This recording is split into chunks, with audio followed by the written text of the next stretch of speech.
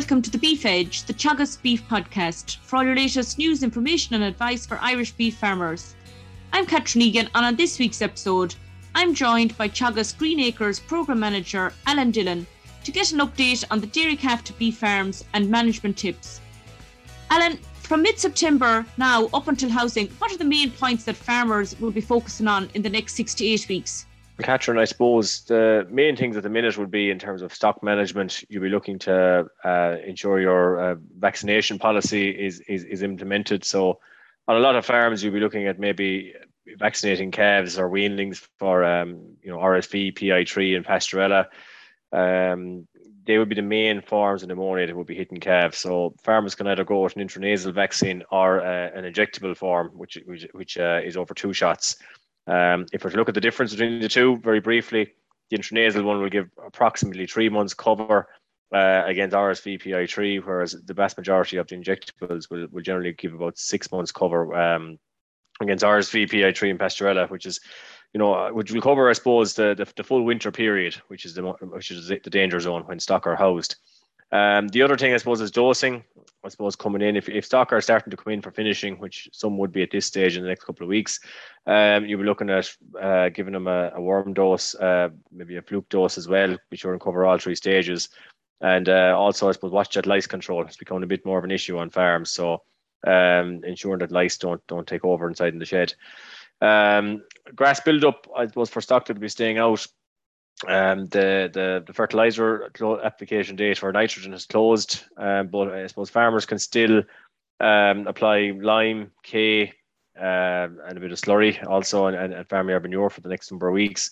And it's important, I suppose, to ensure that you have a build-up of grass. Grass growth is going to be slowing down now. We've had a period where grass has been growing quite well in the last few weeks due to the heat wave that came after a very wet spell. So ground is in good order, and grass has been growing at probably a faster rate than we would have expected. So the key thing here is to ensure that you have enough grass built up and are working towards having 35 to 40 days grass ahead as you work through September to counteract the fact that growth rates will be slowing down. Obviously, Alan, you've highlighted there building grass is going to be very important. What are the key targets the farmers are keeping in mind going through their last grazing rotation? I suppose the main one is we always have this figure that we use in an autumn rotation plan, or having around 60% of the farm closed up by around the first week in November. So essentially what it means is what every farmer should do is sit down and, whether you have your land in one block or your land in a number of blocks, plan out how you're going to close up your farm to have enough grass for the spring. So I suppose on a drier farm, you'll be talking about maybe starting around maybe the 5th to the 10th of October and closing up around 15% of your farm every week. On a heavier farm, we generally recommend maybe closing a bit earlier, back around the 25th of September or thereabouts, and going at maybe around 12% of the farm each week until you hit around that 60%. And in reality, what this is for is to have grass in the spring. Often we see, when you're driving around the country in November, you'll see cattle roaming around fields or sheep or whatever it is, and picking off whatever grass is there, and that's fine, but that's what leads to this problem in the springtime when, if the weather does come our way, which it does sometimes, you have ground conditions reasonably good, you have stock to turn out to grass, but you haven't got grass to graze. And that's where the costs incur in this, because you're holding cattle in the spring. So I suppose the message we're trying to put out here is, your plan for the spring starts now. And it's to plan from now on when you're going to close up those swards. And if you're working on different farms, I said, you work on a farmlet basis. Each farm should be treated the same, that you have a planned rotation in closing up ground. And what paddocks should farmers be targeting to close first or last in that rotation, particularly keeping spring grazing conditions in mind? Yeah, I suppose you would like to have, your driest paddocks maybe closed first. And the reason for that is obviously because I suppose they'll probably be the most likely ones that you'll have in the spring to get out first on. Wetter paddocks, maybe you can close nearer towards the end of it, but I suppose just have those maybe fields that are drier, that are maybe have better quality ryegrass in them, that are maybe reseeded with good soil fertility, that are going to grow a bit more grass over the winter and are going to have a nice cover in the spring to turn out, and then will maybe give a response to nitrogen when you put it out in the springtime also. And you touched there on fertilizer. What are you advising farmers in relation to lime and K in the coming weeks?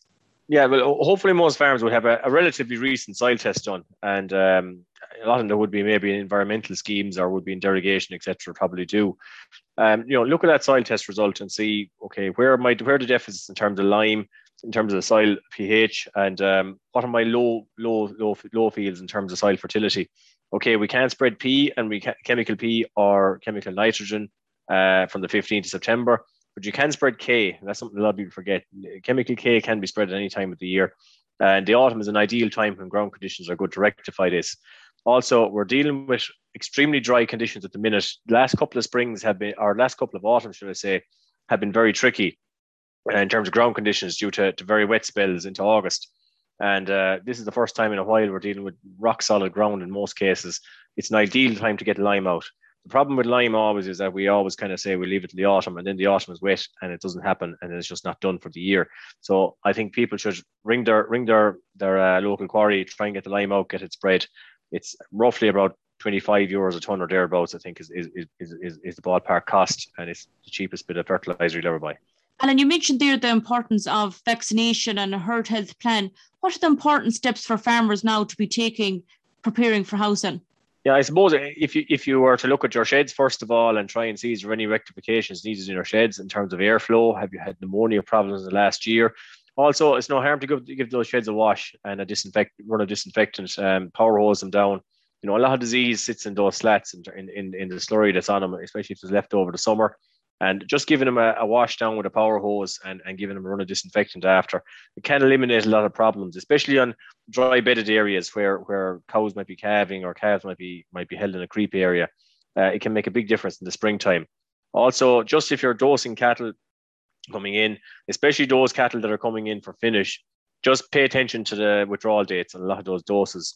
If we look at a lot of the ivermectin type doses, etc., or some of the flucicides, they've probably got a withdrawal date around about 60 to 70 days in a lot of them. So just bear that in mind. If you are dosing cattle coming in, pay attention if there's a short window to finish with them, especially if they're approaching maybe the 30-month mark, etc. Watch your withdrawal dates. You don't want to be caught with them with cattle stuck in sheds and missing your QA over. And in regard to weanlings coming in this winter, what would be the key tips? Again, I suppose we touched on in terms of vaccination. I think it's essential. We're seeing more and more levels of pneumonia in young stock coming into sheds in the autumn time, and I think, look, a vaccination policy, it's a very cheap insurance policy. Almost anyone that ever starts vaccinating, I rarely see them go back to not vaccinating. They always seem to stick with it. If we take it that any vet will tell you that stock gets sick in a very minor way at various times over the winter. Every time they get some kind of a sniffle or a cold or a cough or whatever they get, it can reduce their ability to, I suppose, gain weight over the winter. Generally, these vaccinations that are out there will be quite effective in allaying a lot of this, and that if they do feel a bit of a chill coming on, the vaccinations are a big help to boost their immunity. And generally, I think that while there is a bit of a cost to them, they generally pay for themselves. When you're weaning calves, etc., as well, be sure the calves are trained on meal and they're a stress-free weaning as possible. We often still hear these weanlings coming into marked balding, etc., and it's a recipe for disaster. You want that calf being settled to be weaned, and if we are vaccinating calves, be sure that they're not stressed at the time. Don't ever carry out, let's say, castrating or weaning at the same time you're vaccinating. Vaccines need to be put in a stress-free environment. And for calves that are in the Green Acres programme, will meal be supplemented to the calves prior to housing? Yes, and it's something I suppose we've seen a lot when we started off with these calves in the Green Acres programme. We did see that the biggest hole, if you want to call it, in terms of where weight gain has been lost was from now until probably next March. And a lot of that on farms, we see it nationally, is probably poor quality silage and insufficient meal being fed at this time of the year until housing, and also when the calves come in along with the poor quality silage until turnout again. So they will be supplemented with probably 1 to 1.5 kilos a day until housing, and that will continue right through probably the winter on the vast majority of farms. And what is the target for the farms with relation to high quality silage? We would always targeting in around 70 to 75 DMD, and last year we achieved, I think we had an average silage test result across all the farms of around 73 or 4 DMD, which was exceptionally high. Hopefully it's somewhere near it again this year in terms of quality, although weather didn't really play ball this year a lot of times. We're 10 days later harvesting silage. We got it at the end of May rather than the middle of May this year for first cut.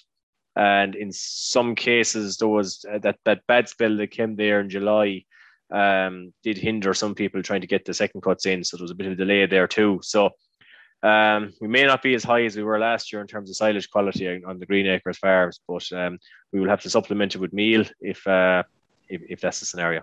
And for farmers that are thinking about getting silage samples taken, how do they go about it?